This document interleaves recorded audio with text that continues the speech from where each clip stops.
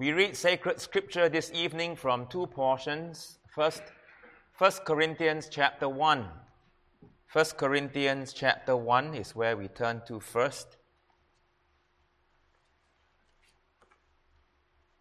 We pick up our reading at verse 17,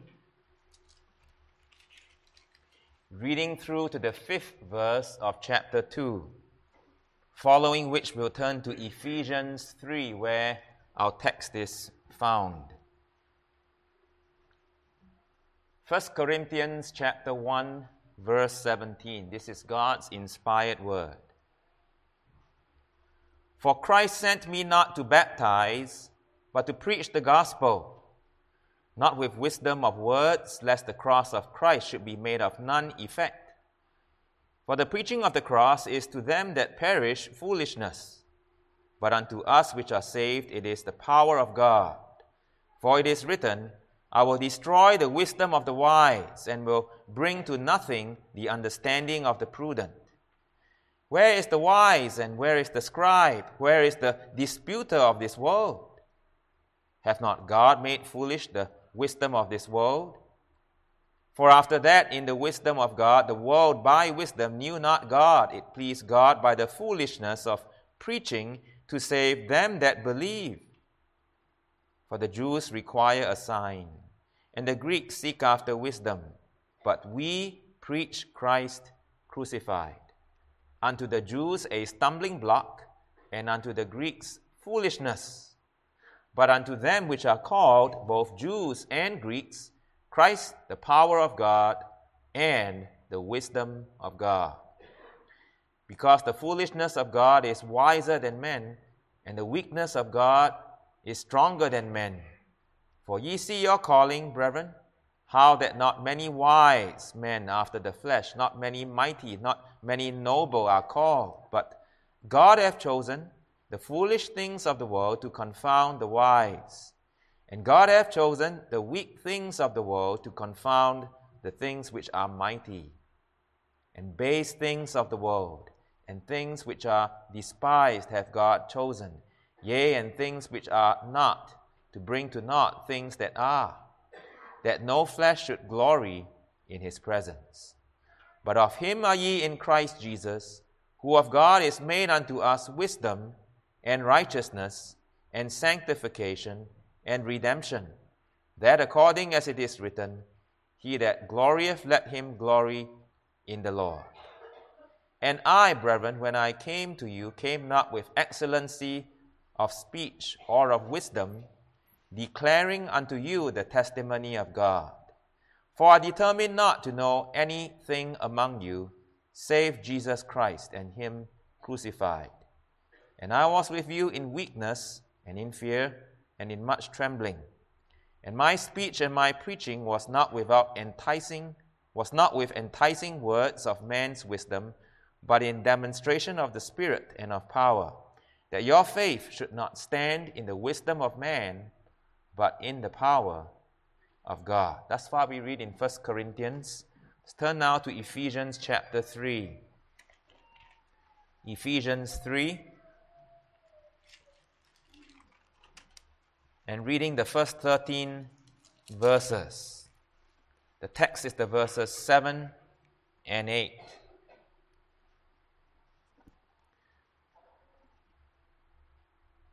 For this cause, I, Paul, the prisoner of Jesus Christ for you Gentiles, if ye have heard of the dispensation of the grace of God, which is given me to you word, how that by revelation he made known unto me the mystery, as I wrote afore in few words, whereby when ye read, ye may understand my knowledge in the mystery of Christ, which in other ages was not made known unto the sons of men, as it is now revealed unto his holy apostles and prophets by the Spirit, that the Gentiles should be fellow heirs and of the same body, and partakers of his promise in Christ by the gospel, whereof I was made a minister, according to the gift of the grace of God, given unto me by the effectual working of his power.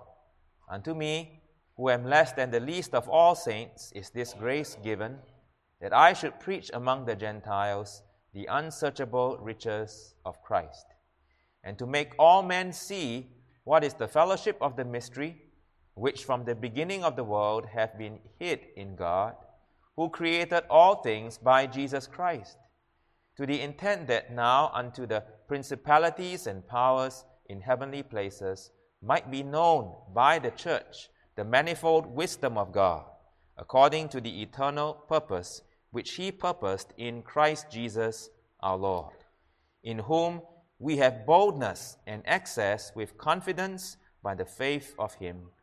Wherefore I desire that ye faint not at my tribulation for you, which is your glory. Thus far we read from God's inspired word. Let me read the text once again. Whereof I was made a minister according to the gift of the grace of God, given unto me by the effectual working of his power. Unto me, who am less than the least of all saints, is this grace given, that I should preach among the Gentiles the unsearchable riches of Christ.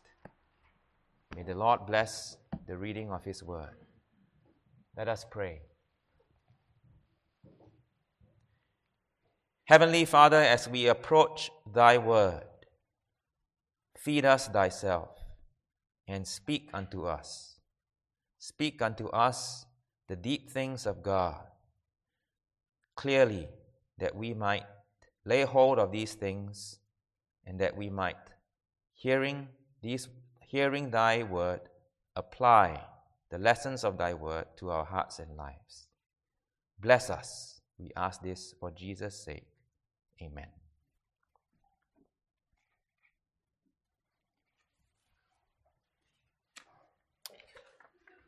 For this cause I. Beloved congregation, the apostle is about to begin a prayer in verse 1 of Ephesians chapter 3, when very abruptly and without announcement, a whole new line of thought emerges. Now the apostle does eventually get to that prayer, and you'll recognize it, that prayer that begins in verse 14, which reads, For this cause I, just as in verse 1, for this cause I, but now bow my knees unto the Father of our Lord Jesus Christ, introducing that prayer that he's about to pray there. But now here in verse 1, it is, For this cause I, Paul, the prisoner of Jesus Christ, for you Gentiles. And so, verses 1 through 13 of Ephesians chapter 3 is a spirit-worked, holy interruption to prayer. And as well also an interruption to a pattern that has been established in the first couple of chapters in the book of Ephesians, the pattern of doctrine followed by prayer. And so in chapter 1, verses 3 through 14, the doctrine of the triune God's salvation of his people. Father, Son, and Spirit. Father electing us in Jesus Christ. Son redeeming us by his precious blood. Spirit sealing us by his Spirit, and then followed by prayer in the verses 15 and following of chapter 1. And then again in chapter 2, the entire chapter is dedicated to doctrine. The doctrine of the amazing, astounding grace of God. The grace of God that saves his people, that frees his people from the bondage of sin. That's the first half of chapter 2. And it's that same grace also that brings the people of God together. It reconciles us to God. That's the first half of chapter 2. And it reconciles believers one to another. That's the second half of chapter 2. And now as chapter 3 begins, we might expect prayer. We're expecting prayer, but we don't get it till all the way in verse 14. Well, it's clear from verse 13 that the holy apostle had a deep, heartfelt pastoral concern for the Ephesian Christians. For he tells them there that he has a desire that they faint not. That is, in our language today, that they do not lose heart. Why? 3 reasons. Reason number 1, the most obvious one, because he is in prison. Who is in prison? Paul, the apostle and missionary to the Gentiles. And that's a blow. It's a blow to the Christian faith. It's a blow to the mission work of the apostolic church, for Paul was a missionary to the Gentiles. Just as if it would be a blow to the Protestant Reformed churches in America if Reverends Smith and Klein would be lost to the jail cell in the Philippines. But then there's also reason number 2. They might also lose heart, these Ephesian Christians, because of the sufferings of the apostle in prison. Sufferings which are spoken of by the word tribulations in verse 13. And still more, reason number 3, they might lose heart and even take a guilt trip. For you see what caused the apostles' imprisonment? Well, he had been with one Trophimus, the Ephesian, in Jerusalem when he was falsely accused of bringing him into the temple. You can read all about that account in Acts chapter 21 in the closing verses of that chapter. So, Paul says to them, don't lose heart. For the sufferings of mine, he tells them, are your glory. What astounding words. Those words, together with his self-identification in verse 1 as the prisoner of Jesus Christ for you Gentiles, brings up Acts chapter 9 verses 15 and 16.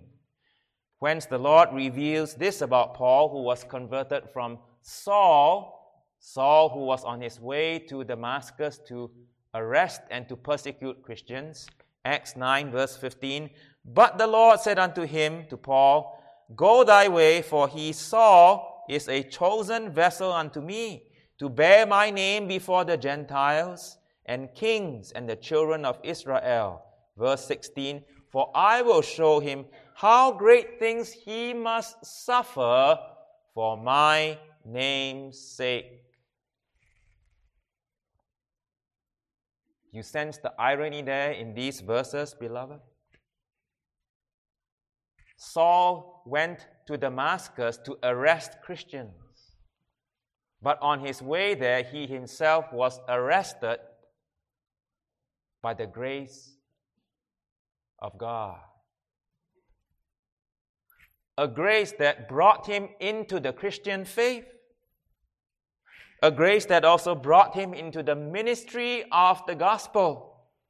And for him, most uniquely as well, to be an apostle and missionary to the Gentiles.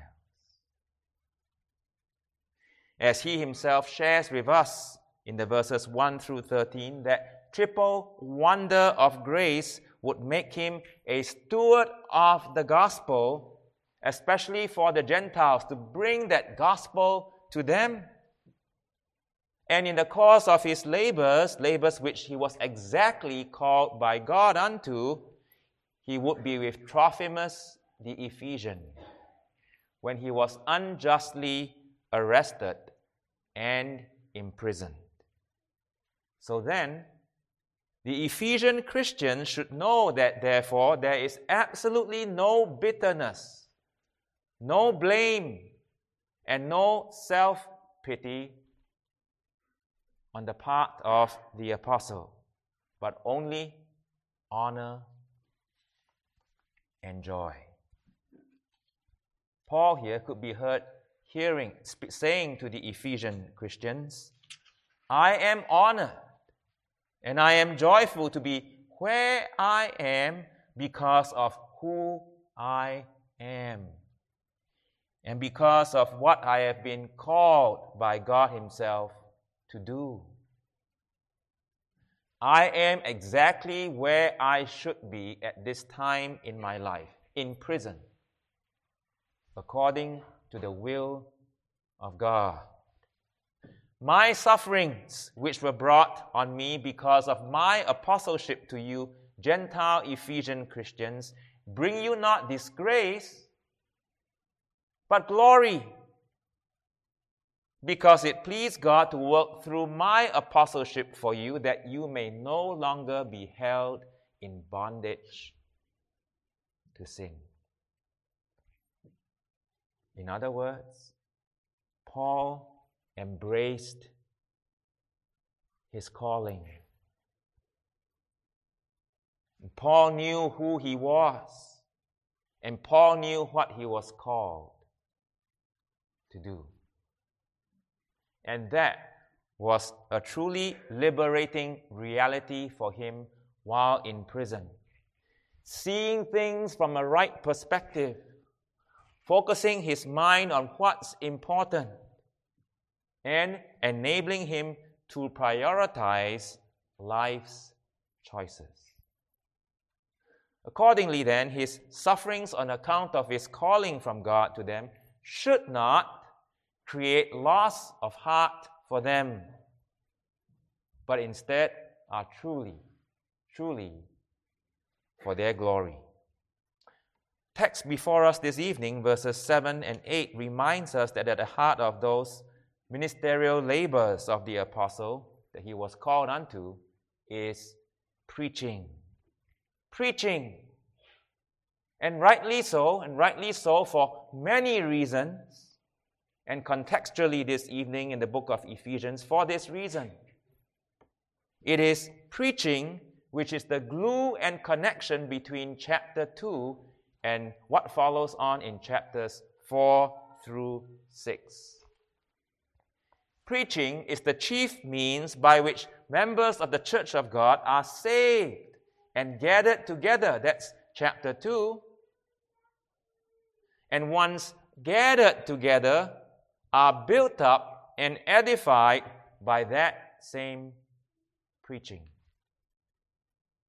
In the life that they are called to share together in Jesus Christ and in the manner described in the chapters 4 through 6 in the book of Ephesians. So consider with me then verses 7 and 8 of chapter 3 in the book of Ephesians this evening under the theme, consider with me, called to the ministry of preaching unsearchable riches. The call of God to the ministry, the work of the ministry, and the power that fuels the ministry. The call of God to the ministry is fundamental and absolutely necessary for one who would be minister. That call kept the apostle focused and strong in faith whilst he was in prison, as we have seen in the context. And that call fittingly appears right at the start of our text this evening. Verse 7, whereof I was made a minister according to the gift of the grace of God. Now, to be sure, the word call is not found in that verse, but though the word is not found there explicitly, the idea of it most certainly is. And that's found in the phrase, I was made a minister. Note here especially the passive voice. Paul was made a minister. Now, when Scripture adopts the passive voice, and the passive voice in relation to holy objects, holy persons, holy events, know that it is very much telling us that it is God who is active. God who is the one causing something to happen. And here, God made Paul a minister. Not man, not the church, but God. God called him to the ministry. And this calling, you understand, is basic to a person's ministry, which is why the apostle, as a norm, begins his epistles in the New Testament declaring it right from the get-go. And so, for example, we read in Romans 1 verse 1, Paul, a servant of Jesus Christ, called to be an apostle, separated unto the gospel of God. 1 Corinthians 1 verse 1 again, Paul, called to be an apostle of Jesus Christ through the will of God, no one else but God. In a word then, this calling of God to the ministry is basically his credentials. His credentials from God himself, that he belongs to the office of minister. Without that, no one has the right to the office. One has not right to the office, and therefore also one has no right to the work of the office. But with it, one not only has the right to office, but also will have the ability to perform the work of the office, and this too, grow in his abilities to perform the work of the office according to the gift of the grace of God. Well, since this calling to the ministry is so important, we do well to consider its various aspects this evening. 4 things here. Number 1, gifts. Gifts for the ministry. And that's fundamental to one who will be called to the ministry. And there are 2 categories of gifts: natural gifts and spiritual gifts. First, natural gifts. What natural gifts? The gift of public speaking, the gift of intelligence, linguistic gifts, a logical mind, even the gift of leadership. Now, to be sure, they don't have to be top-notch at all, as in, for example, our children scoring A's in their classes and A's in all of their subjects. Here, let's be certain, a B will most certainly do. For as the apostle himself tells us in 1 Corinthians chapters 1 and 2, that he certainly wasn't a top-notch speaker himself.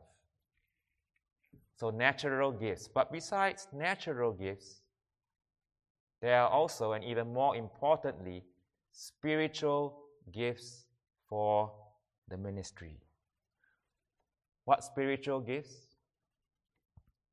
Well, one very significant spiritual gift is staring us in the face in the text this evening. Did you see that, children? Paul, here's how Paul describes himself, who am less than the least of all the saints. Notice, not the least of all the saints, not even that. Less than the least of all the saints. That's how Paul sees himself and describes himself. So what's the gift here? Humility. Great humility is needed for the ministry of the gospel. Great humility, also great gentleness, gentleness toward the people of God, personal holiness, that's needed too. Wisdom, not knowledge.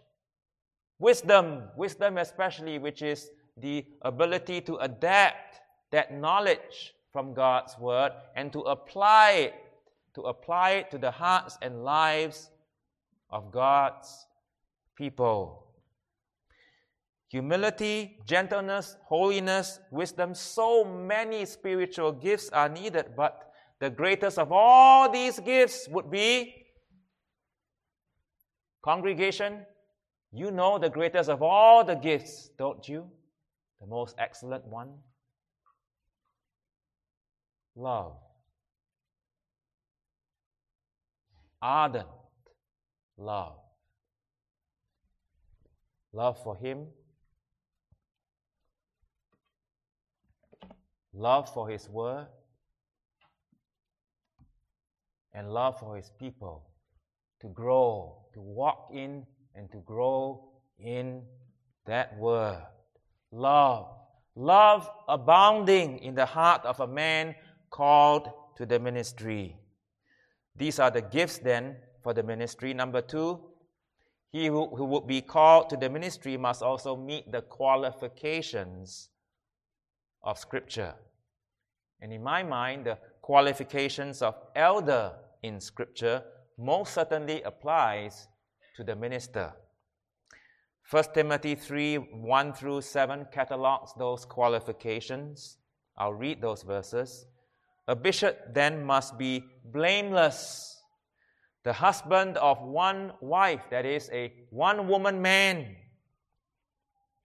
vigilant, sober, of good behavior, given to hospitality, apt to teach, not given to wine, no striker, not greedy of filthy lucre, but patient, not a brawler, not covetous, one that ruleth well his own house, having his children in subjection with all gravity. For if a man know not how to rule his own house, how shall he take care of the church of God? Not a novice, verse 6, lest being lifted up with pride he fall into the condemnation of the devil. Moreover, he must have a good report of them which are without, those outside the church, lest he fall into reproach and the snare of the devil. Now, these timeless qualifications of God for elders directly also are to be applied to ministers who share so many responsibilities with the elders. So then, gifts, qualifications, and now number 3, a growing confirmation of the call within the heart of a person. As he is guided, as he is moved by the Spirit within him, seeing those gifts and qualifications he has based on the Word of God, a growing confirmation within him that must also be supported by a growing confirmation by those around him. First of all, within his own family, his spouse, his children, if they're old enough to discern, his brethren, his elders, if he's in training for the ministry, his professors. Over the course of living and life, throughout the wait for a call, that is, for the ministry. So that number 4, the fourth, last but not least, the fourth aspect of the call that's most crucial is, of course, a real call from a real church. The Macedonian call to come over and help us. Those are the 4 aspects of the call to the ministry. And so I ask you, in relation to our ardent need and prayers for men for the ministry in our churches, I ask you personally, do you pray? Do you pray that God calls men for the ministry of the gospel in our midst? Do you pray? And then are you on the lookout for gifts among our young teens, young boys for the ministry? Parents, are you teaching and training your children to love the churches, to pray for the churches, to serve in the churches as much as they can, to recognize and develop their gifts for service in whatever area there is of need in the church? Do any of our young fathers have ministerial gifts and qualifications? You are encouraged to the ministry. And really at bottom, do you regard the ministry to be something desirable for yourself and for your sons? The main work of the ministry is preaching. That's implied by the text when it sets forth preaching as the sole work in verses 7 and 8 of Ephesians chapter 3. But what is implied in our text is made explicit in 1 Corinthians 1 verse 17. There the apostle writes under inspiration, "For Christ sent me not to baptize, but to preach the gospel, not with wisdom of words, lest the cross of Christ should be made of none effect." The minister's main work is preaching, but to be sure, there are other proper works that he is called to perform in relation to it. And to be sure, those proper works do not include socializing with others, playing golf or sports with others, though these activities could be and ought be part of a minister's life only because he is also a member of the congregation. Ministers are also members of the church. And as well, this too, they are called to minister to them, to the flock, by knowing the flock and relating to them as much as possible. To be sure, proper works of the ministry include administering the sacraments. We are known as minister of word and sacrament. Catechism instruction, Bible studies, leading in Bible studies, going from house to house with visits with the Word of God, and giving biblical counseling and guidance where needed. These are all some of the pastoral labors that a man is called unto. And all of that then tells us that the main work of preaching is and must be done in the context of a pastor pastoring, shepherding the flock he's called to pastor.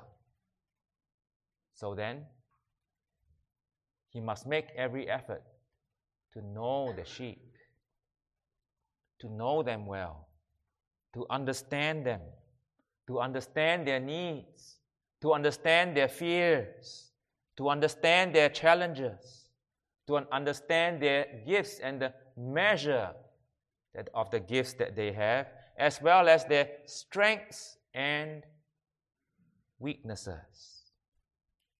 And in light of that knowledge, shepherd, preach to the peculiar, particular needs, fears, challenges, strengths, and weaknesses of the congregation. He must do that according to the gift of the grace of God.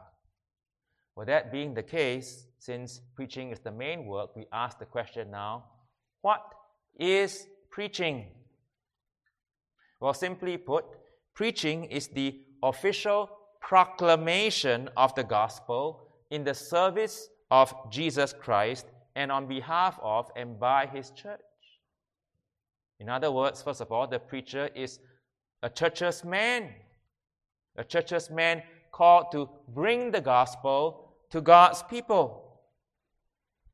To preach, literally, keruzo in the Greek, is to herald, is to be a heralder. It is to deliver God's message. Just as angels, literally messengers, angels are messengers bringing the official message of God. The word herald, keruzo, refers to the king's messenger delivering the king's official word and decree to the citizens of the kingdom. To preach is to herald, keruzo in the Greek, and you understand is different from that other word, evangelizo, which has also been translated as preach in such a verse as Acts 8, chapter 8, verse 4.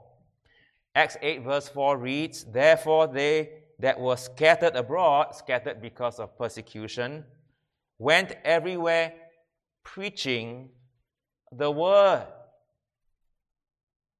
Now, to be sure, this refers not to members standing behind the pulpit and proclaiming the gospel. That word, preaching or evangelizo, speaks of members evangelizing. That's where we get the word evangelism. Evangelizing the gospel, giving witness of the gospel, giving a witness, speaking the gospel to others. These scattered and persecuted saints of Acts chapter 8 verse 4 were duly and obediently and zealously fulfilling their Christ-given mandate to do just that. And Christ gave that mandate just before He ascended into heaven, speaking to His disciples, "Ye shall be witnesses unto me in Jerusalem, in Judea and Samaria, and unto the uttermost parts of the world." Evangelism and missions and witnessing live in the hearts of these saints who were persecuted, saints in the early apostolic church, so that it's something basic and important also for us today, New Testament believers in the New Testament church. And preaching there also has an important role to play in the support of the ministry of witnessing the gospel to the world. Preaching is to herald. To preach the gospel is to proclaim officially the message of God. And here that message is described as the unsearchable riches of Christ. Christ, focus on that word. That's how you get unsearchable riches. Christ, His name, His person, His works, heart of which is His cross, His death on the cross of Calvary, and His resurrection. Christ, who is the divine incarnate Son of God, who is infinite and therefore thoroughly unsearchable from the viewpoint of man. The preacher is to preach the unsearchable riches of Christ. That means then that the message has to be given by the King Himself. The King Himself has to give the knowledge of and insight to the Word of God to the preacher through diligent prayer and study and by His Spirit. There is simply no other way, because these are unsearchable riches. They're not searchable, they're not fathomable, they're infinitely deep riches we're speaking of here. The message is based on the Word. We preachers, of course, teach our catechumens at catechism class that the Bible is perspicuous. It's clear. That's true. Our children, young children, readily understand the Word of God. But at the same time, it's also deep. And you ask, how can that be? Think of a bright sunny day in summer. Summer is not too far away. I know it doesn't look like summer now, but it won't be long. Think of a bright sunny day and think of the fact that you are by a beautiful lake. And you can see through the clear waters of the lake. It's clear. The waters are clear. The lake is clear. That much is clear and sure. But it's one thing to talk about the bottom of the lake, isn't it? Especially when the lake is deep. Well, God's Word is deep. The Word of God contains deep, unsearchable, infinitely deep riches, the riches of Jesus Christ. It contains His deep instruction. There's the deep meaning of His Word.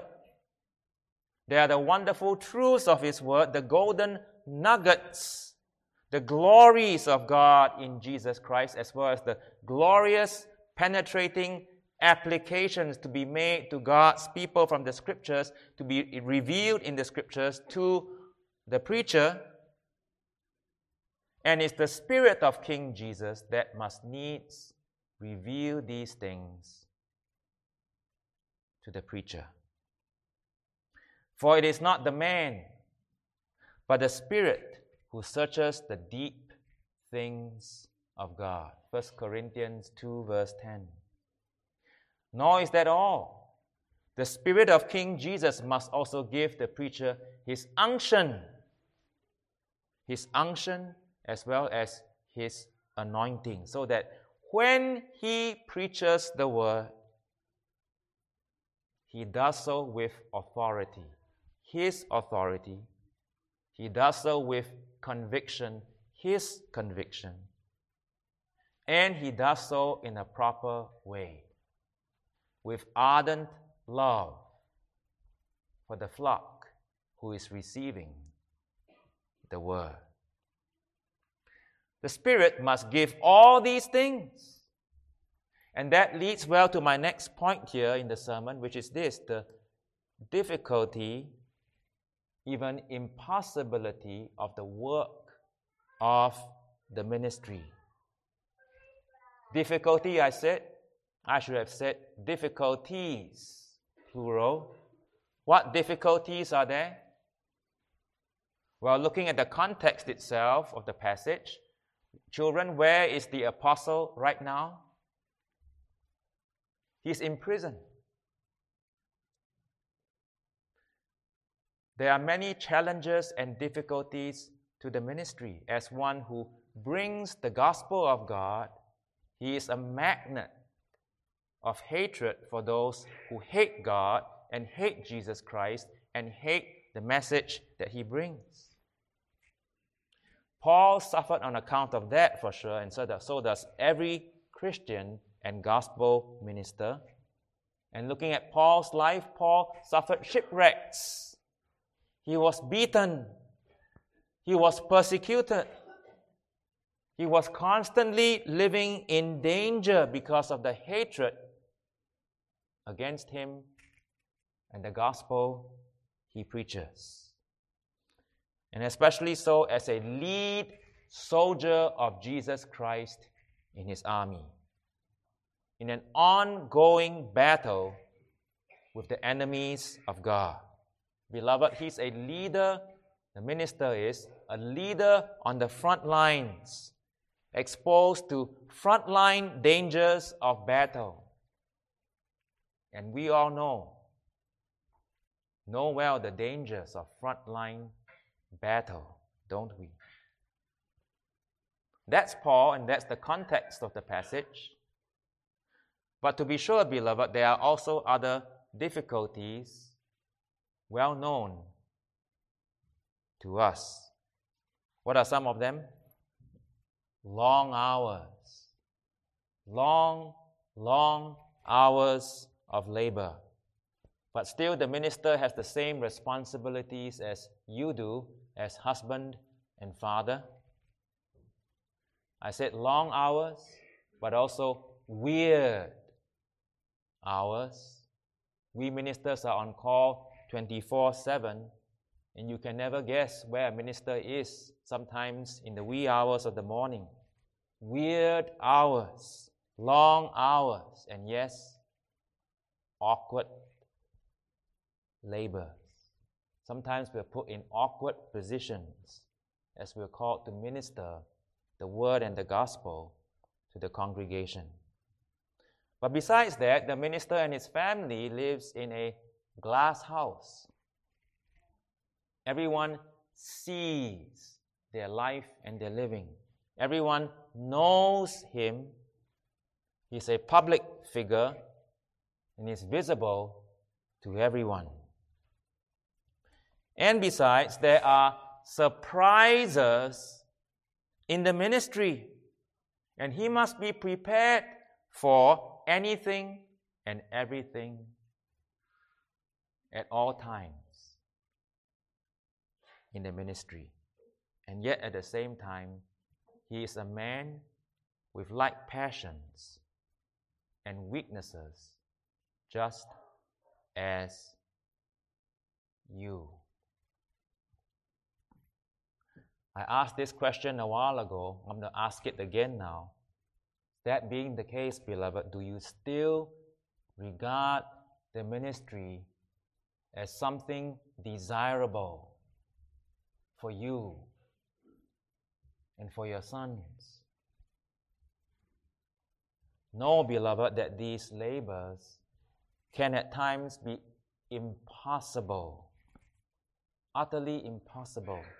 And the burden and the load sometimes crushing. So, the minister needs to know and look for the power that fuels him in his ministry. What is that power? Let me read the text again. Whereof I was made a minister according to the gift of the grace of God given unto me by the effectual working of his power. Verse 8, unto me who am less than the least of all saints is this grace given, that I should preach among the Gentiles the unsearchable riches of Christ. That power is the gift of God's grace given to him that made Paul a minister to begin with. And to be sure, it is that same grace that needs to be continually ministered and given to him so that he could preach the unsearchable riches of Christ among the Gentiles and minister to them. That's Paul. As with the apostle, so also with every minister down through the ages. Also, this one here today.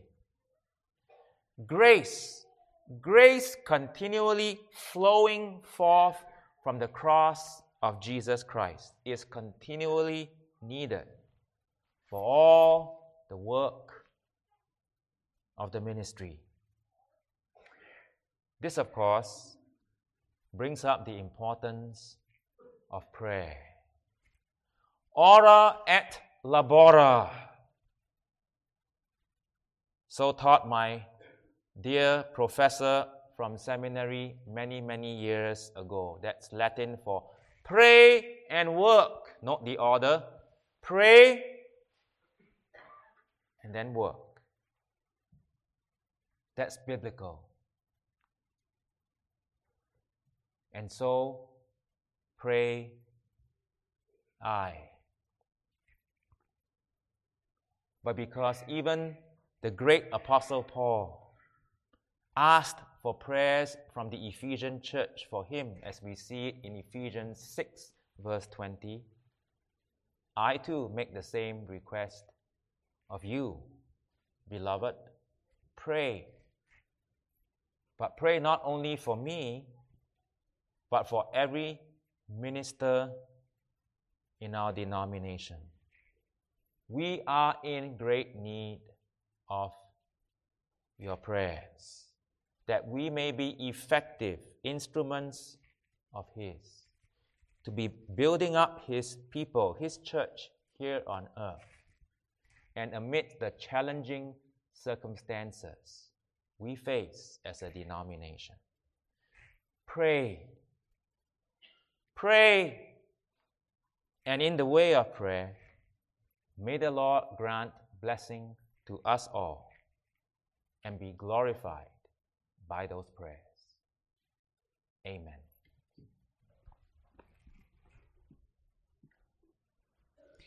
Father in heaven, bless this word. Use it, Lord, that we may be renewed in our attitude towards the ministry of the gospel and to ministers. Use it also to the end that ministers be refreshed by it, him who brings it, anyone who hears it as well. We pray, Lord, that Thou would be pleased to, in that way also, use it to build up our churches, even in a small way, to encourage us. O Lord, hear our prayer, for Jesus' sake.